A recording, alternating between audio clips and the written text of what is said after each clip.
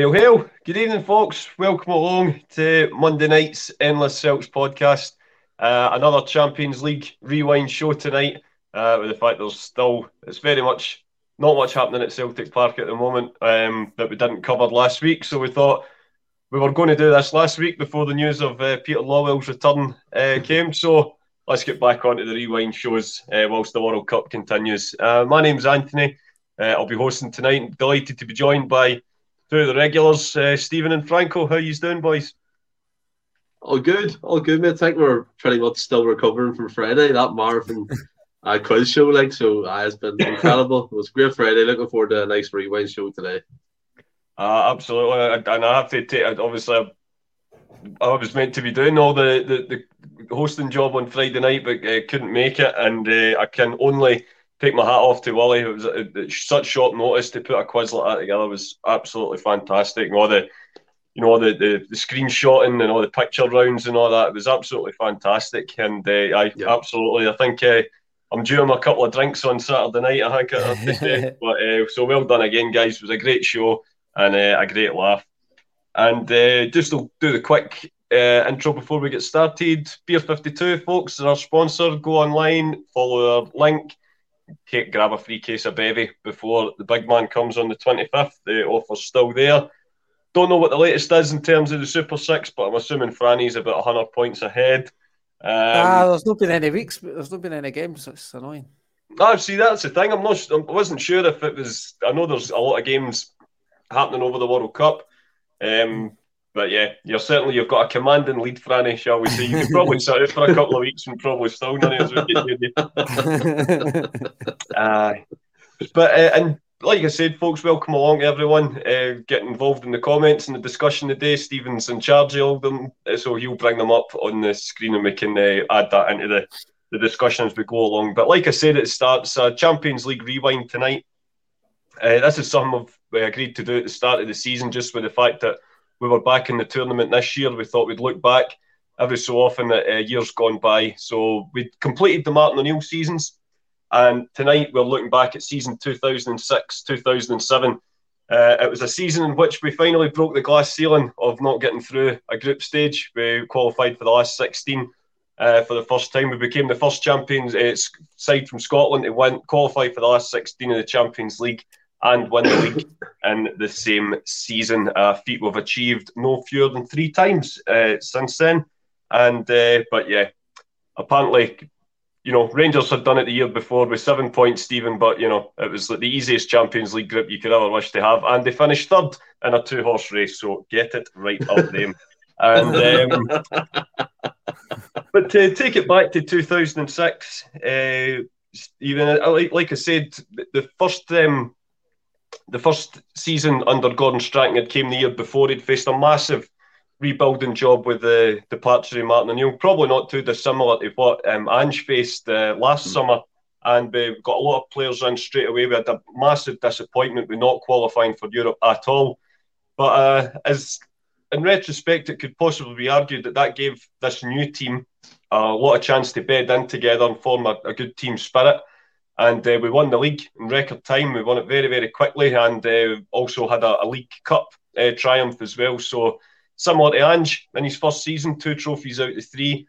And thanks to Henrik Larsson's exploits in the Champions League final against Arsenal that year, it meant that due to the coefficient, the Scottish champions went right into the group stages. So with no qualifiers to worry about that season. And Neil Lennon, one of the O'Neill stalwarts, was still there, but that summer saw the departure of one of the last of them. By this point, Sutton had departed, John Hartson had departed, and Stilian Petrov had moved down south to Aston Villa for big money, £8 million, a record transfer sale for a good few years at Celtic. And with that money, Gordon was allowed to sort of add to the players that he'd already brought in the year before. You think some big money signings as well. You think of the likes of Jan Vennegoor of Hesselink, Gary Caldwell, the tenacious Thomas Gravesen, one way to describe him, from Real Madrid, no less. Kenny Miller, and was also brought in on a pre-contract as well. So a complete reshaping of the team. And he basically felt this was a team that he felt could go places in Europe.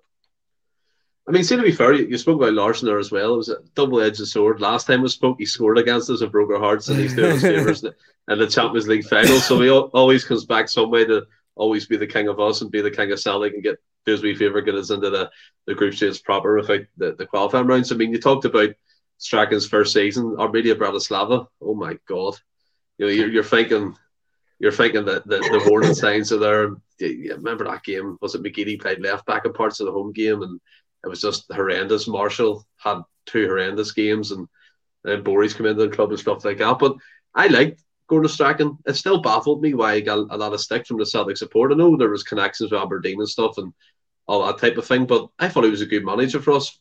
4 seasons, 3 league titles. Can't really complain about it.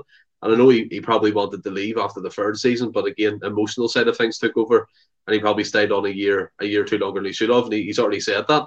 But regarding this team, I mean, you're losing the likes of Petrov, going to Aston Villa, and he made no song or dance about it. He wanted to leave and try something different. That was fair enough.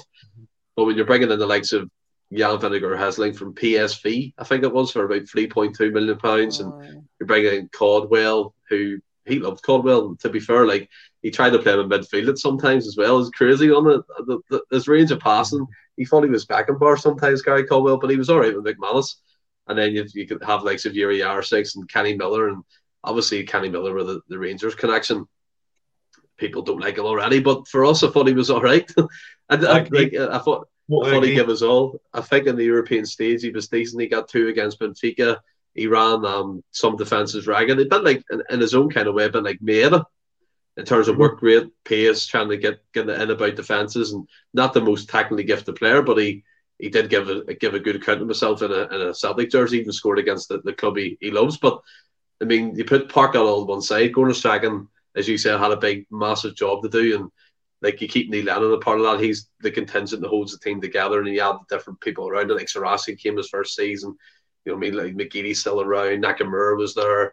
You go to McManus, Boric, who was probably coming into his best years as a goalkeeper with us, probably one of the best keepers in the world on his day. Obviously, off the field issues kind of hampered him and what he could do. And he was more fond of the drink and going out clubbing than he was being professional. But unbelievable goalkeeper for us. And yeah, I mean, get into Europe, you're confident, you're happy. You see the group, obviously, you want to come on to that. But yeah, it was a team that was not reminiscent of the O'Neill era, because that's a totally different quality of player, but he was building and shaping his own team a bit like what Postecoglou's doing now. Absolutely. And, you know, Franco, we were drawn in Group F that season, and even although, like I said, no qualifiers, we were actually drawn in. That was one of the first time we'd ever been the pot 2 side in the draw, and we were drawn. It was a fresh group, teams we'd never had before in any of previous adventures under Martin O'Neill. English giants Manchester United were the pot 1 side, and our friends from Portugal, Benfica, a team that we had a lot of history with, were the pot 3 opponents, and in pot 4 to complete the group was FC Copenhagen. Perhaps a little bit similar to the group this year, although, you know, in 2006 we had a little bit more, you know, sort of a bit more clinical in front of goal. It was a group where you thought everything was there for the taking, and if we took our chances and done the business at home, we had every chance of getting out the group. Coupled along with the fact that obviously Martin O'Neill's home record is in the Champions League and stuff, I think you had confidence that it didn't matter who came to Parkhead, you were going to give them a game, and you were disappointed if you actually didn't take anything away from the game. And like say Copenhagen, you were confident that was 3 points. Benfica, confident 3 points. The Man United game, it was a battle of Britain. You always kind of relish that challenge that you can go. I know obviously now it's definitely Scottish League is looked down on. It was also looked down upon a wee bit, but even back then. But so it was a chance for us to say, look, we're actually no bad side in that. But you might look down the league here, but we've got to play against the big boys and we'll show you what we can do and stuff. So it was an intriguing group. Like I say, guys that came in, big fan, Vinegar Hesselink, or I think he was top goal scorer in Holland, or he was banging them in. He was well fought after. It was obviously a time where you could attract that type of player. Gravison, that one was that was mental, absolutely mental. You're actually bringing. I know he wasn't in the first team week in, week out, Real Madrid, but when are Celtic ever going to Real Madrid and spending $4 million to bring a guy for Real Madrid? It was madness, and he was an absolute rocket. He was rotten when he came. To be honest, he wasn't brilliant, but he did a job at times. And yeah, Kenny Miller, I thought he was always on the back foot. The fact that he had that ties with Rangers, but yeah, he did perform and stuff. Caldwell was just, I think it was one of these signs, steady professional, knew you were going to get with him. Played how Strachan wanted to play. Like Strachan, I think I was probably one of the guilty ones that didn't really take to him. But then it's on reflection, you realise this guy was a good manager. Like, he had to strip the wage bill so much, and he wasn't given the luxury of Martin O'Neill to go and spend £6-7 million in players and the wages that went along with that. So Strachan probably, I wouldn't say played the most exciting brand of football at times. I had your Nakamuras and McGeady that could give us that wee bit of trickery out wide, and Sean Maloney even and stuff. But it was almost, I wouldn't be as disrespectful to hoofball, but a lot of the European games, it was give it to Caldwell and he played a big diagonal up. Fennegar or Hessling generally got an end it, and it was Miller or McDonald there just to kind of to deal with it and things like that. But Strachan, again, I think another thing why he probably wasn't endeared to Celtic fans, he wasn't a Celtic man. And sometimes that's a good thing. You look at Wim Jansen, look at Postecoglou now, big seasons where probably a Celtic-minded person may have got too emotionally involved, and you maybe have had a different outcome. Maybe Rangers would have won the 10. Maybe we wouldn't have won the league last season if you had somebody who was emotionally invested in Celtic. I think that was the thing with Strachan, and I thought it never seemed to try and endear himself with the Celtic fans, but that could have just been the nature of the guy and things like that. But I think on reflection, I think Gordon Strachan can be more than proud of his time at Celtic.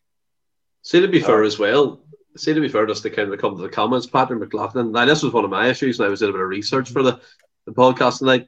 It's crap you can't get good online coverage of these Champions League games back then. I found it hard to find some footage of the games. And then John comes in, would be nice if Saturday TV offered the old league and Champions League matches as footage in archive format like the WWE. Yeah, there is ways, I'm sure, the Saturday TV can dig into these things. And is there a way we can combine the two and just have like GR and the King commenting on like Naka's free kick and stuff like that? That would be amazing. But see to be fair as well, the Celtic TV is just way behind, man. Absolutely way behind. You spoke about obviously DVDs, man.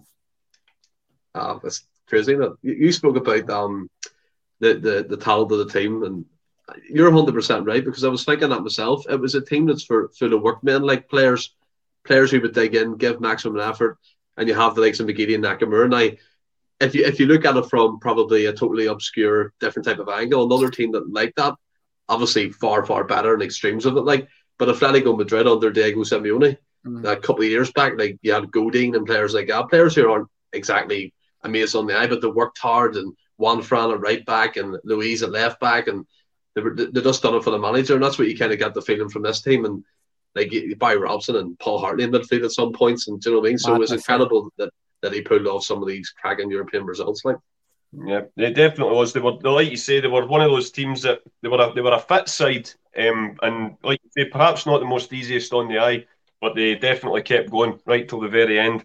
And opening night came. And sadly, as it always does, ended in defeat. But it was definitely not the one-way traffic that all the so-called experts down south presumed it was going to be at Old Trafford that night. Celtic actually took the lead against Manchester United that night through Vennegoor Hesselink in the 21st minute, and then a perfect dive from Ryan Giggs. I don't think I've ever seen him do that well until it was on his brother's bed. Man United scored to equalise, and Luis Saha then made it 2-1, and we thought, oh well, you know, this could be sore. But then, and more of this is to come later on in the show, a perfect free kick for Nakamura left Van der Sar motionless, and it was 2-2 at half time.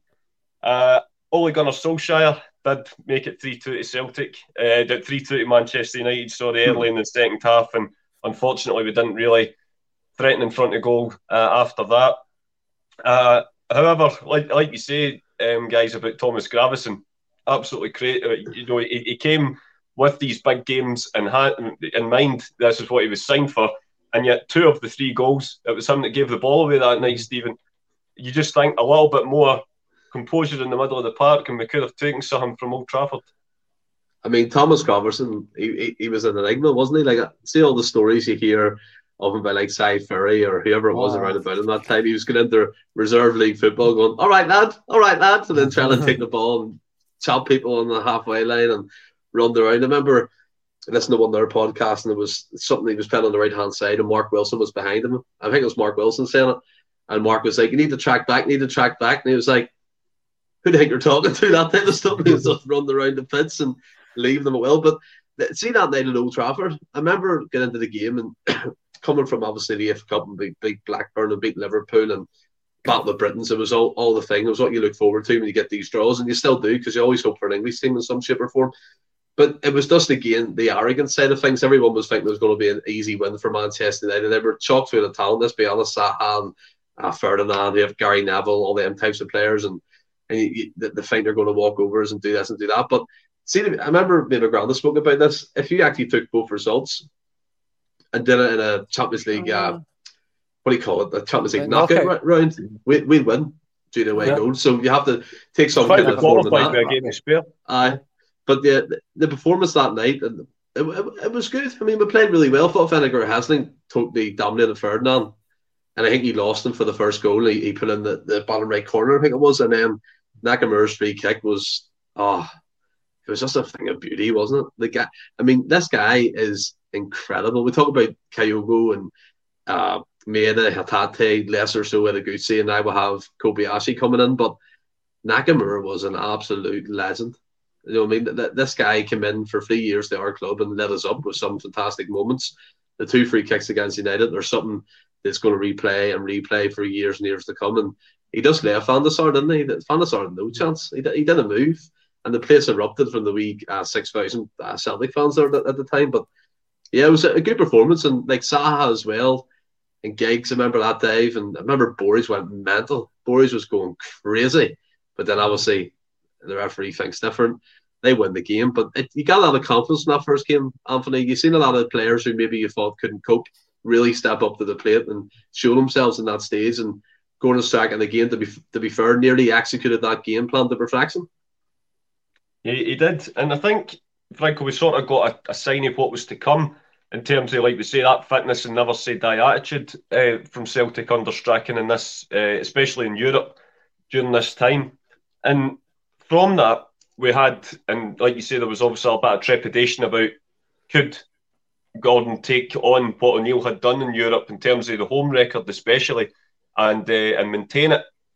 And our first home game on the back of that was against Copenhagen, the pot 4 side. And to be fair, in terms of there wasn't much between the two sides that night. It was a very close affair. But, and this is where he kept it, he did manage to keep the run going. Yes, it was a penalty kick. But Kenny Miller, on the back of winning, scoring his first against Rangers that weekend, and a 2-0 victory, kept his scoring run up with a winner in the Champions League. After had done a bad spell of 7-8 games without scoring in a derby and then scoring the winner in a Champions League tie, it's not too bad. It was not too bad because obviously, like most strikers, you want to get off the mark as quickly as you can. And then obviously more so somebody like Kenny Miller who had that Rangers background, obviously had his doubters because of that, and the more he goes on without not scoring, it's just adds to that. So I mean, I don't know if he could have picked a debut goal, probably, I mean, any striker probably pick his first game, but if it was to be any other game, I don't think he could have picked a better game, and the magnitude of the goal and stuff. Then obviously went on to showed the confidence in like he was obviously still flying for the weekend and stuff. It showed the confidence. I'd went maybe, I think it was 6-7 games, like you said, Anthony, hadn't scored until the Rangers game, then gets a penalty. And he's like, no, look, I'm the striker, I'll take that penalty. Wasn't it the best penalty, but it doesn't matter. It went in. The keeper was close to it. But I can remember obviously after like the big Champions League win, well, the Champions League wins just on the car on the way home, you'd put like Scott Sport or something, just the radio on that's the Scottish radio that would be showing you highlights, you'd hear the phone-ins and things like that. And I can just remember obviously the commentary for it, and it was like, Kenny Miller, he just can't stop scoring. It's like, oh, calm down. It's his second goal. It's his second goal in there, and one of them's a penalty. Just calm down. But it's like, say after the disappointment, he put in a really good effort in at Old Trafford and no managed to take anything away for that game.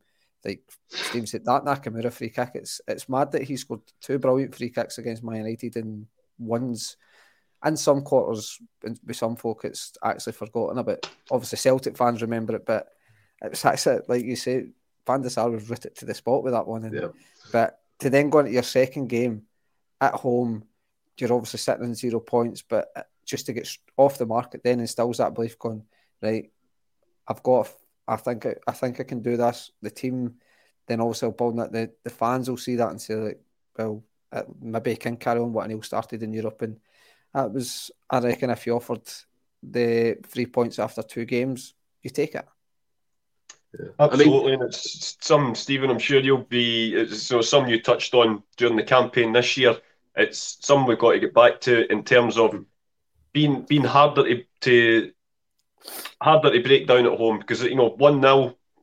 From what I remember, like you say, I've tried to have a look at some of the highlights myself. I don't recall Copenhagen breaking forward too much in the game. Celtic, we were never really under much pressure, and it's getting those 3 points on the board that can just be the springboard onto better things as the group unfolds. I mean, to be fair, 100% totally agree. We need to find out routes to the streak again in European football. But I wanted this hard back to the United game. Like, if I can read the lineup to you, like the players like Boris and Nats, Wilson at right back, Telford come on the 51st minute, Caldwell, McManus, Naylor, Lennon, Nakamura, Graverson, Jarosik, my favourite player, McGeady, Fennegar, Haslick, and then Miller and Maloney appear as subs. And then you look at the United lineup, Van der Sar, Neville, Ferdinand, Brown, Sylvester, Fletcher, Scholes, Carrick, Giggs, Rooney, Zaha. Like, you cannot underestimate how close we were to pulling off a massive, massive upset at Old Trafford. And for large parts of that game, we were probably on top. I thought we played really well, especially in the first 45. The first half, we were flying. There was no fear in the team. And then, again, you get that. But to go back to what you said, the Copenhagen game, I hate when we get Copenhagen. They bore me to death. We never seem to get rid of them, like, don't we? And I found footage of the Kenny Miller penalty. It was old, like, fan footage. And it went into the bottom left corner. The keeper got a touch to it and pushed it into the side net. And all the fans around this guy video was going, come on, Kenny. There was no one giving them grief or shouting at him or anything. It was full on support. It was love, and everyone went mental when that ball hit the back of the net. But it's something that bugs me. Like, it went far too quick, didn't it, this whole home thing? It just seemed to disappear. Mowbray came in. I think he was a big downfall of it in terms of it going. And then Lenny came in. I know we got the Barcelona thing, but after that, it slowly started to dwindle away. I mean, teams like Cluj, teams like Copenhagen, teams like Maribor coming to Celtic Park, not fearing it anymore, embracing the experience and getting the result and coming away like, do you know what I mean? We deserve that victory, when in reality, we should be the ones on top and getting them victories. I mean, you're beating Copenhagen, we'll eventually come on to United and Benfica, but obviously it's a big bugbear of mine. Like, we really need to find that clinical edge again in the Champions League. Absolutely. And speaking of big nights in European games, Franco, this is a game similar to one. I can't remember which game we were talking about the other week when I says it sort of goes under the radar when you talk about the big European nights, at Champions League nights at Parkhead. You think, Juventus, Barcelona, even the Man United game that we're going to come on to. But the Benfica game, I remember, it's definitely one of my favourites, especially that second half performance. Oh, it was absolutely incredible, and the atmosphere that night was off the scale. Benfica, were high flying at the time. It's always going to be between them and Porto domestically, and they obviously came and created plenty of chances. They brought a massive support, as they always do. But in terms of the second half, I think that's possibly the best 45 minutes Celtic have played, arguably in Europe, in the 21st century. They absolutely ran over the Portuguese champions. So Strachan's first season was my first season as a season ticket holder. Then obviously a second season. That's the first I'm doing it as getting the Champions League. I'd obviously been to European games beforehand and things like that under Martin O'Neill, but never really as a season ticket holder. So tickets sometimes were few and far between to try and get a hold of back then. By the first half, I can remember it wasn't much a cage of it. We had chances, but not really off memory, not really many clear-cut chances. Benfica probably, like, I think they had a couple chance, but it was one of the ones you thought, right, we need to come at the second half, try and get on top of them, get an early goal, because they'll maybe just start growing in belief and maybe just catch us on the break and get a wee counter. It was one of the ones I felt, I mean, it's obviously the benefit of hindsight, but it's one of the ones you felt, if you get a goal, you'll score at least another one and put the game to bed. But if they score, it might deflate you. Because I can remember, like you say, the first half was decent, but the way we started the second half and stuff, we just started flying. It was like they're putting so much energy into this. They really need to take advantage of it. Otherwise, it could just totally deflate you. And then it was just one of the ones, just Maloney, just a wee bit of trickery out wide. And was it Nakamura that cut it? No, Maloney cut it back, and Nakamura had like a shot and Kenny miskicked it, and Kenny Miller was just kind of at the back post and just prodded it in and stuff. And that was it. He just, then straight after that, it just gave the whole stadium an absolute lift. And then Kenny Miller again with a header. How was Kenny Miller scored the second goal again? The second one's probably, but for me, with Maloney, best Champions League goal. Yeah, it's the one that the greatest complete counter attack. Similar to Gary Hooper's in the 3-0 against Rangers in a way, I thought. Where he just, Maloney picks it up and then he just plays it in, and Kenny Miller just takes a touch and just rattles it, eh? Well, it doesn't even matter, curls it round the keeper. The keeper keeps it in the bottom corner, yep.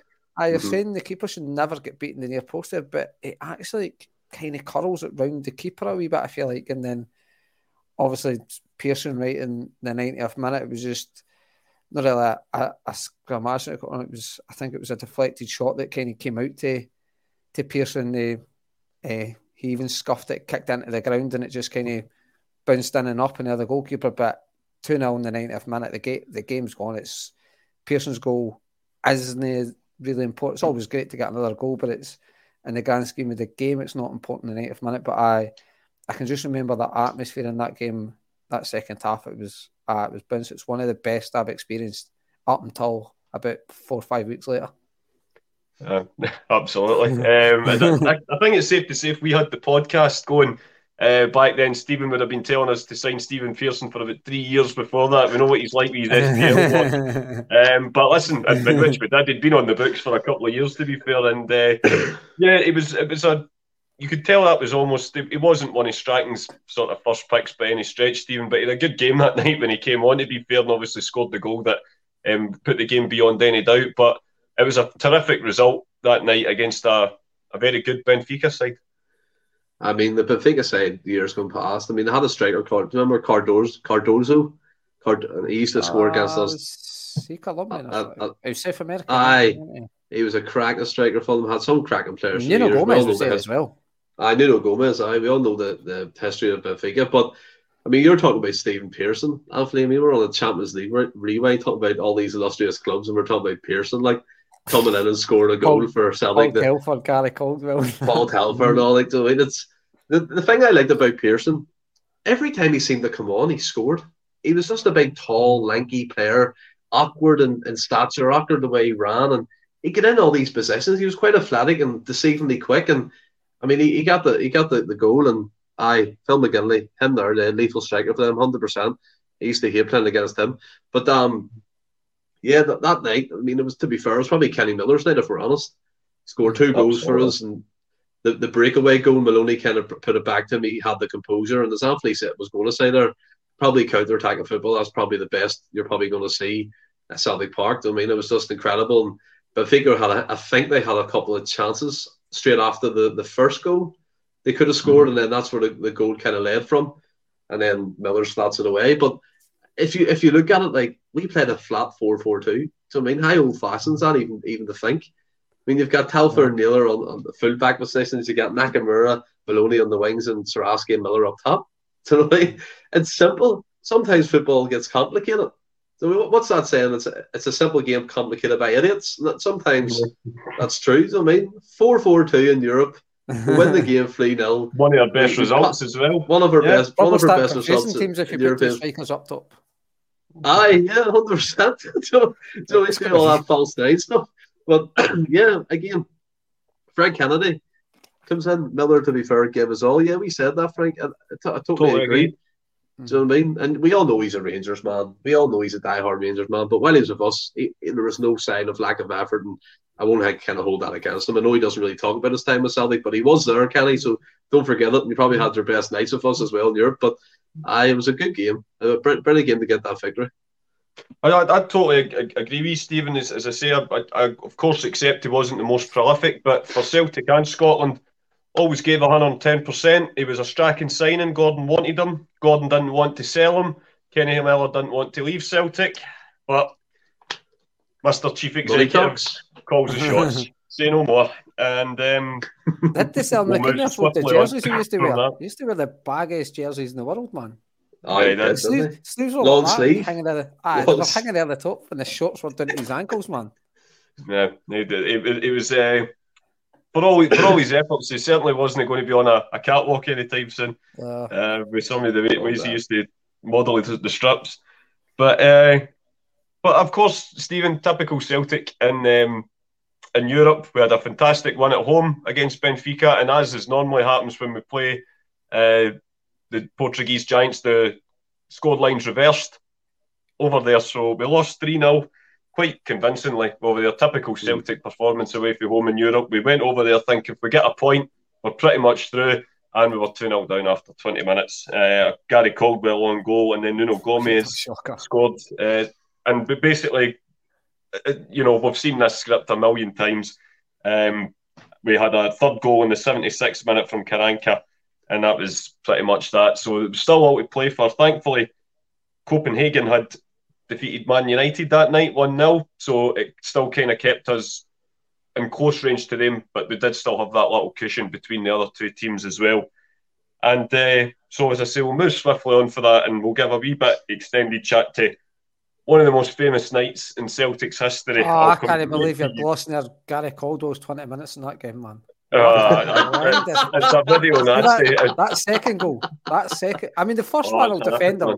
The first one will defend him to an extent at the fact that Nuno Gomes in the back post, he's got to slide in and try and defend it. But it's just one of the ones that goes in. But his second one is, see if you watch replays, you actually see him, like, as soon as it has his face and it falls to the boy, he's like, just knows it. Actually falling out the sky and hits off his head. And I mean, it's a big head to hit. But Caldwell had a shocker that day. Like, it was one of those ones because he was playing pretty well. Absolutely, your disaster class performances. You couldn't agree more, Phil. I think that's the thing. Like, he'd been playing pretty well up to that, and folk were going, "Fucking hell, man, we've got an absolute steal here." But I always felt you were only a couple of games away from the next mistake. Do you not remember he always used to try them like long raking passes? I think he pulled off 2 in one game. It was on it. Mate, about 9 times out of 10 it'd be out the pitch. The one time that it did come off, Stephen, was the one against Rangers in 2008. So always forgiven for that goal, I have to say. But Stephen, we'll go back to you, as I say, what we have, and this is one of the things that always strikes me that's quite funny about this game. This is one of the most famous nights at Celtic Park, certainly in recent memory. And yet, nobody was talking about how if Celtic only won 1-0 in that night that they would qualify. There's actually a famous moment where Neil Lennon's getting interviewed after the game, picking up the Man of the Match award, and they say, "You're through, Neil. You've actually qualified." And he's like, "Have we?"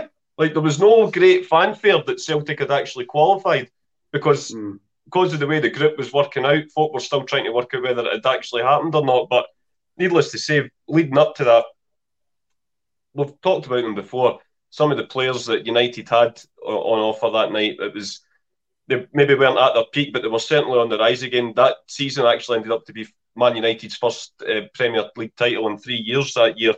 You know, your Rooneys, your Sahas, Ferdinands, obviously Cristiano Ronaldo goes without saying. But again, apart from the last 5 minutes, I don't recall them having too many chances that night, but Celtic kind of contained them quite well, even though they had the lion's share of possession. But then, with about 7 minutes to go, just like at Old Trafford, your favourite player, Yuri Jarosek, was fouled a little bit further outside the box this time, about 35 yards against, in my opinion, as a United fan, fan, not supporter, the Man United's greatest ever goalkeeper, Edwin van der Sar. Thought it's going to have to be something special to beat him for there. But then again, we do have someone special in Shinsuke Nakamura. I don't know about you, but every time, the more you watch it, it almost seems to get further out. The more you watch it. For me, it's one of the greatest goals ever scored. It's an absolute peach, and if that had been a more famous player, he would probably be on the opening credits of every Champions League rewind. Yeah, there should be featured on the montages of every Champions League campaign of goals and highlights. It was absolutely incredible. Just to touch upon that night, I mean, I'll throw a few stats in that I kind of looked at today. Apparently now, this is the last time United lost a group stage game until 2011. And then you look at their team. Youssef van der Sar, arguably their greatest back two, and Ferdinand and Vidic as well. They were absolute rocks together. And then you had the likes of Ronaldo, who was emerging, coming into the game for them, and then the ever-present Scholes and Giggs and Zaha and Wayne Rooney, who was the wonder kid at the time. And it's a bit like, you say special, right? And you think it's a bit of a cliche term. And the times I can look back and say probably Barcelona in 2012, AC Milan when Skippy scored a goal and the rain was coming down and Dida got smashed up. And then you probably look at the Manchester United game in 2006. And yeah, for chances, it probably wasn't the greatest game, but I really do think that's down to how we set up and how Gordon Strachan set the game up. As I said, you're going with two flat backs of four. You've got two up front, and Fenneker has like Saraski who can get about them, and Fenneker can hold the ball up, bring people into play. And I mean, just to go for it again, Telfer started this game. Baldy started this game. I mean, probably much out of look. Yeah, Baldy, McManus, Naylor, Nakamura, Graverson, Lennon, Snow, Fenneker, Hasling, Saraski, Miller, Jarosik, and only came out of substitutions. I mean, see, to be fair, like, again, this is what my argument is all the time. We looked at this year's Champions League group, and I think, in my personal opinion, we made excuse after excuse after excuse about calibre as a player. But you've got the likes of Evander Snow teaming up against Ronaldo and Giggs and Scholes. Do you know what I mean? So that argument for me flies out the window straight away, because you can't tell me a Modric of Shakhtar Donetsk would get in this United team, or an Evander Snow of Celtic would get in this Ange Postecoglou team. That for me is a load of shit, and the argument doesn't stick. There's nights that it just clicks, and this is one of these famous nights. And you've just argued against your own point now. I didn't argue against my own point. There's nights it clicks. That's how it does. Yeah, but what I'm saying is it should happen more than it does now. It's 0 attempts out of fucking 3, Franny. Then we didn't get anything from the Champions League. Do you know what I mean? Like, we had 3 games, we drew 1. That's not a good record at home. Come on, like, you know what I'm saying? But Stubbsy's horse here. Attitude and organisation, 100%. It was spot on, and Strachan had it drilled in. And I know the players always hated his pre-seasons. Do you ever hear the ex-professionals talk about it? It was mental, running up hills, just constantly running, being fit, being fast, being mobile, being agile. And you could see that. And that Nakamura free kick was, again, the both of them, Anthony, should be at the top of them Champions League credits, with the green and white jersey on and the black and green one at the time, the away kit. Both incredible free kicks. And I know you're going to come on to it as well, but the adulation at full time, and Zaha missed that penalty kick, by the way, Boric, like, sensational. You just never forget them moments. And I think we underappreciate and undervalue what we've seen before and what we know we can achieve, because I think sometimes now it's an excuse culture where we can blame it on a world-class player or blame it on a finance, but you only have to rewind 15 years ago and we have the likes of McManus and Baldy up against Wayne Rooney and Zaha. So yeah, that's where I stand on it. These nights can happen, need to happen more often, and if it's more attitude and more organisation, then we'll do it, because I know Postecoglou wants to do that and I believe in it. But I mean, Gordon Strachan done it really well. Well, that's the thing, Franco, in terms of that night itself. You know, you said you were there that night. It was your first year as a season book holder. I looking back, I think I went more mental when Boric actually saved the penalty rather than even Naka's amazing goal, because I still thought when Nakamura scored, I thought some of the players Stephen mentioned there, your Rooneys and your Ronaldos, etc., were two. You thought these guys are going to get another chance, and then we gave away a penalty. there was a handball given against us, as always, just seems to be par for the course these days. And you thought, God, it's going to feel like we're going to get a point against Man United and it's going to feel like 2 dropped. But cometh the hour, cometh the man. After Boric, possibly, he's that and the year after, I would probably say was his peak years at Celtic, when I could say he would fit into any team in the world. Came up with the goods and made a fantastic save from Louis Saha. It's just, like I said, the atmosphere in the Benfica game was just absolutely trumped by this. And I remember at the game, there wasn't many chances for either team and stuff, but it was just that 5-7 minutes to go, you get that free kick at, well, it's got to the edge of the box. It's fucking far for the edge of the box. It's like I say, it's 30-35 yards out, and like I say, every time you see it, every time you talk about it to somebody, it gets further out and gets closer to the sort of a corner, if the corner, if it could get even closer. But even after his goal in the opening game, and what we knew about Nakamura, that it gave us the year and stuff leading up to it, we knew he had it in his locker to put it in there. And even I think Man United knew it as well, because everybody was in, all the big boys were in the wall and stuff, and you've seen their complaints when obviously the free kick was given. I think they feared that it was almost a free kick for about 30-35 yards was a penalty for us almost when Nakamura was on the park. More often than not, he would put it in. And it's absolutely ridiculous how good that free kick is. I don't think there's enough to describe how good that free kick was. And it's not just like under the circumstances. I know a lot of us back then, we didn't really know. We knew if we won, depending on other results, we would be through. But obviously, didn't really have social media or didn't really have the access to things like that at the game. So as much as you were caught up in the excitement of scoring, you weren't really sure where it left you. A Spartak Moscow penalties. That was good. That was a good night. Coming up on the next rewind. Yo. So you didn't really know how you were sitting in the group, if that actually got you through or no. Obviously, it was still just the kind of days folk are listening to the wee sort of portable wirelesses and things like that. It was things like that. Checking teletext, and some lucky person maybe had a mobile phone in the ground, and it was. I still remember the number on the teletext that you typed in. It was unbelievable. What was it then? 427. All right, I'll try to catch you there.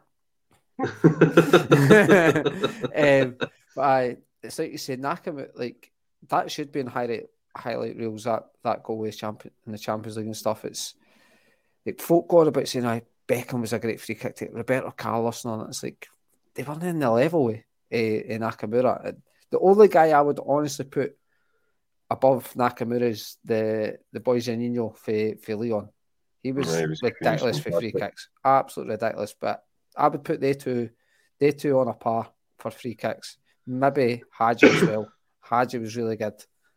But I like Steven Sedella as well with Nakamura. He was like an absolute icon in Japan. I think it was only the boy Nakata at Roma that was probably the main guy in Japan. Then we had the next guy, and it was just one of them. He was just an absolute special player.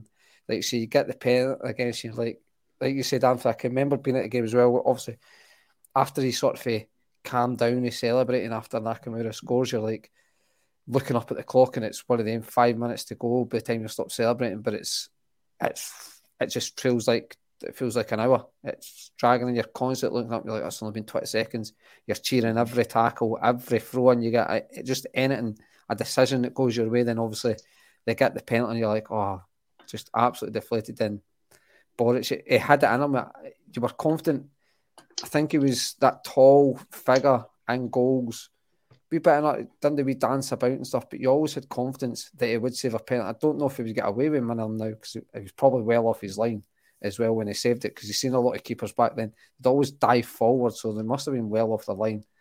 And like I said, but it was good hands that he managed to just push it out wide, and we managed to clear it. But after the game, what an absolute! I don't think it was until we got back in the car, me, my sister, and Vary, that we actually realised that we're actually through. When you started listening on the radio, and you're like, just struggle to get to sleep that night. But it's been one of along with Barcelona, Spartak Moscow, and obviously the many times those were when you beat Rangers, it's got to be hard to ever beat that game.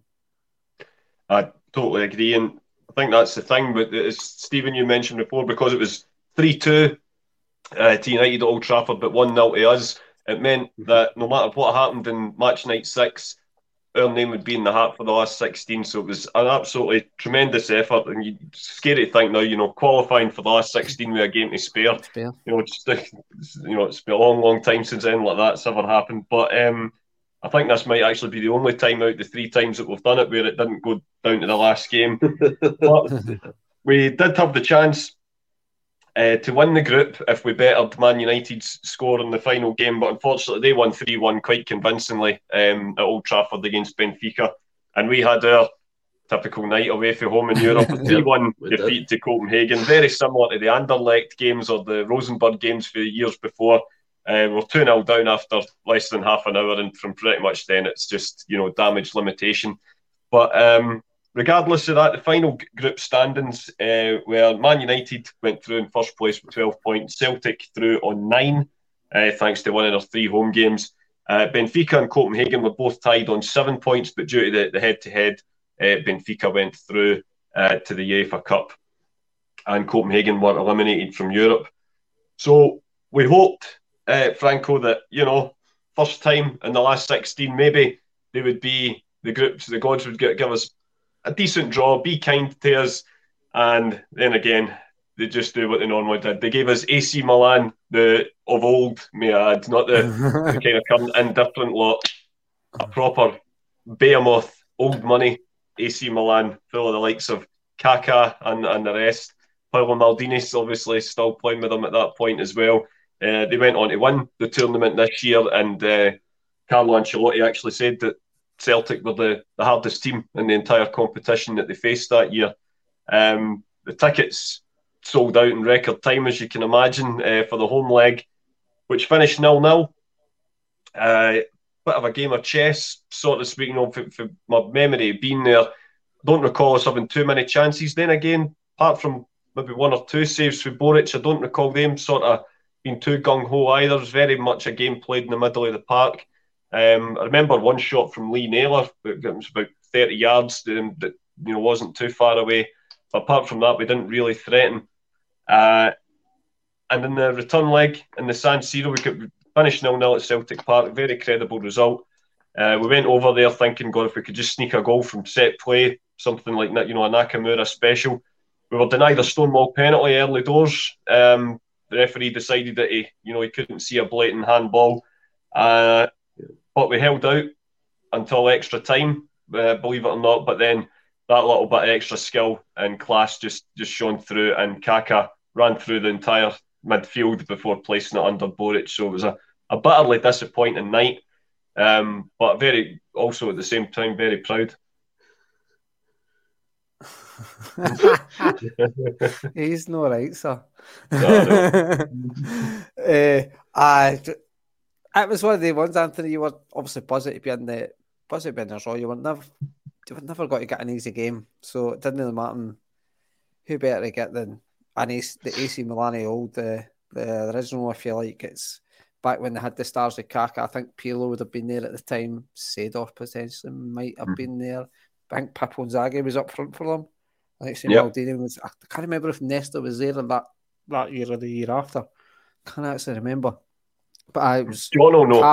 Cafu was maybe there and stuff. They would have had the superstars of the world back then, but it was a very, very cagey game. It felt like not that AC Milan weren't trying to win the game, but it was almost they were like, well, we know what they've done in the group stages. They've won all their home games. Well, let's not make it hard for us in the home leg. It's not that I don't think obviously guys like Carlo Ancelotti as manager and the players they had there, they wouldn't have been happy with 2-0, but they'd have probably thought, worst case, if it ends up 2-0, we'll probably take them back to San Siro and we'll be confident in their own ability. We've got superstars in this team that will be able to put it back. But it was one of the ones, let's stay in the game. And I think this typical Italians, they know how to defend, and they never really gave us much chances. But I think equally we were still trying to keep ourselves in the tie.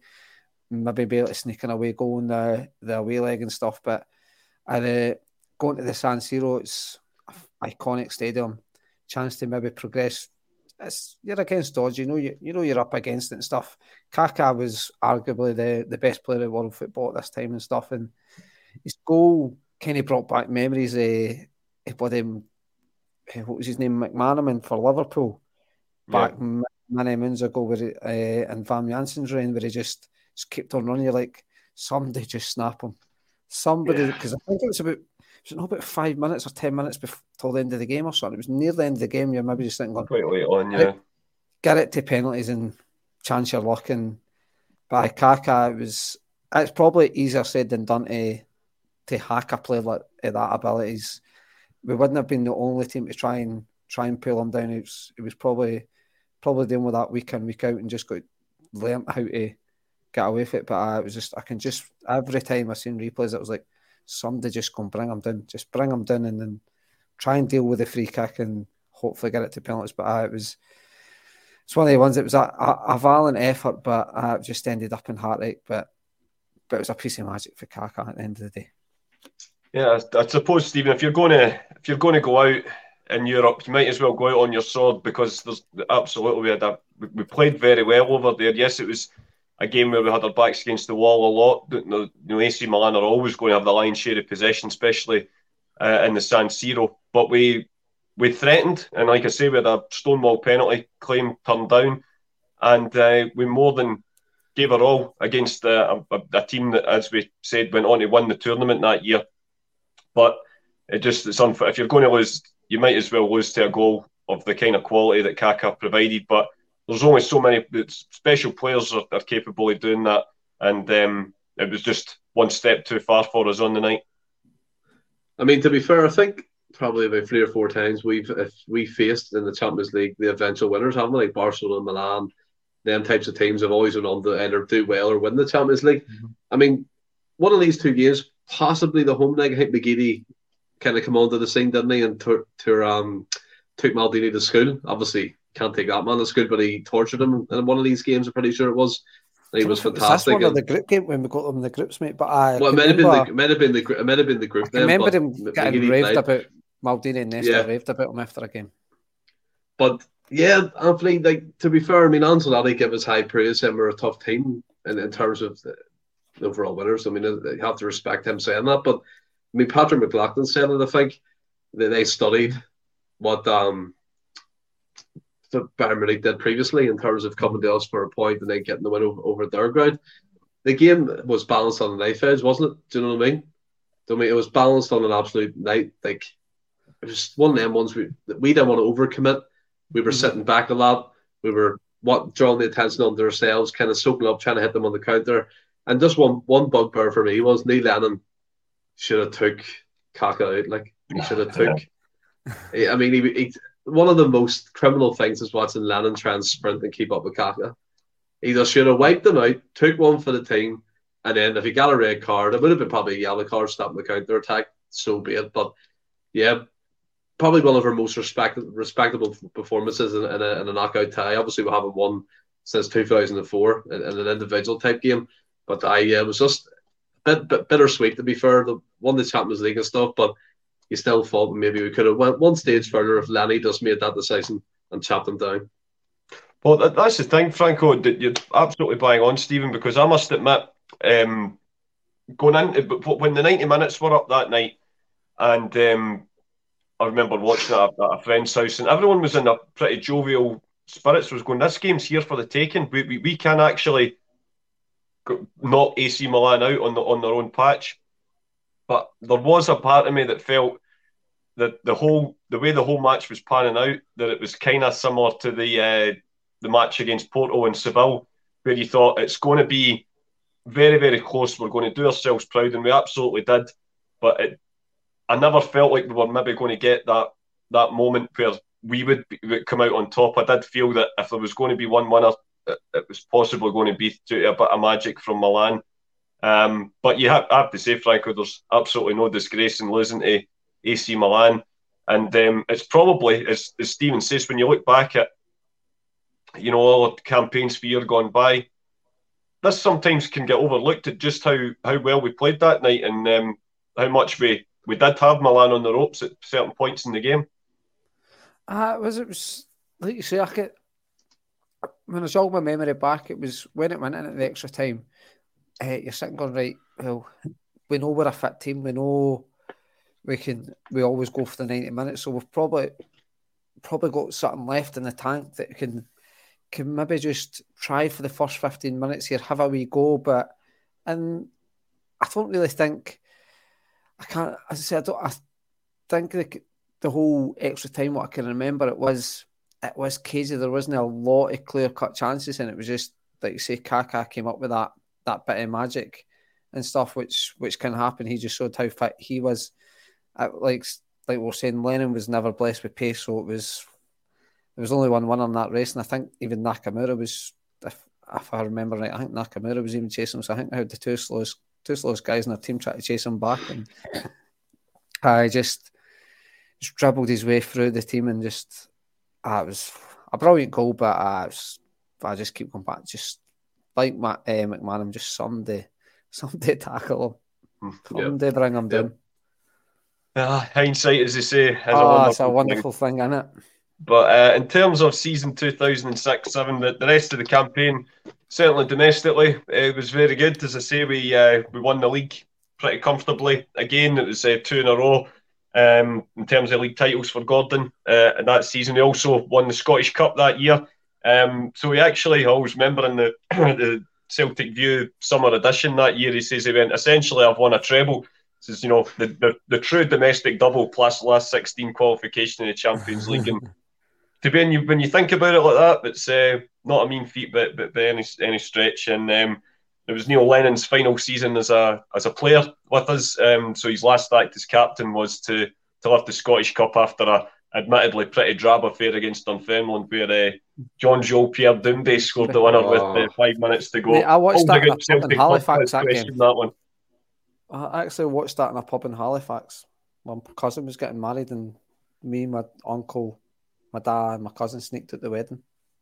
Just to go watch the game. Aye.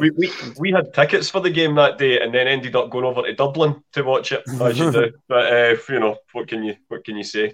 And but in terms of the show tonight, guys, that's pretty much it. As I say, we'll hopefully do another rewind soon, where we can talk about the following season, 2007-08, where there's penalty shootout drama, mayhem as Donati scores the last minute winner against Shakhtar, and we find ourselves once again in the last 16. We got to the point under wee Gordon Strachan that we thought that was just the norm, that we just qualified all the time, but needless to say, it didn't happen too often after that.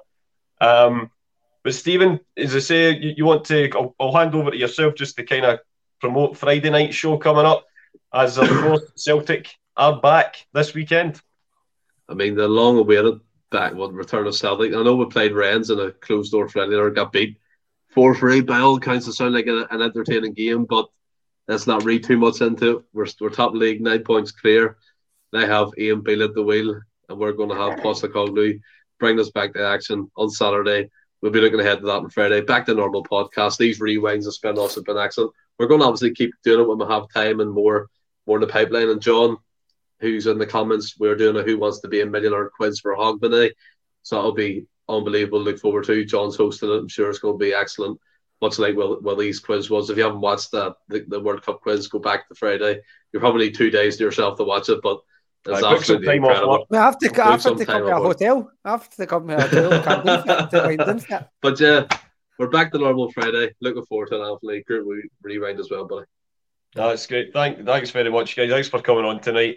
Both of you really appreciate it. And thanks to everyone for joining in and getting involved in the comments as well. It's always great to hear from you all.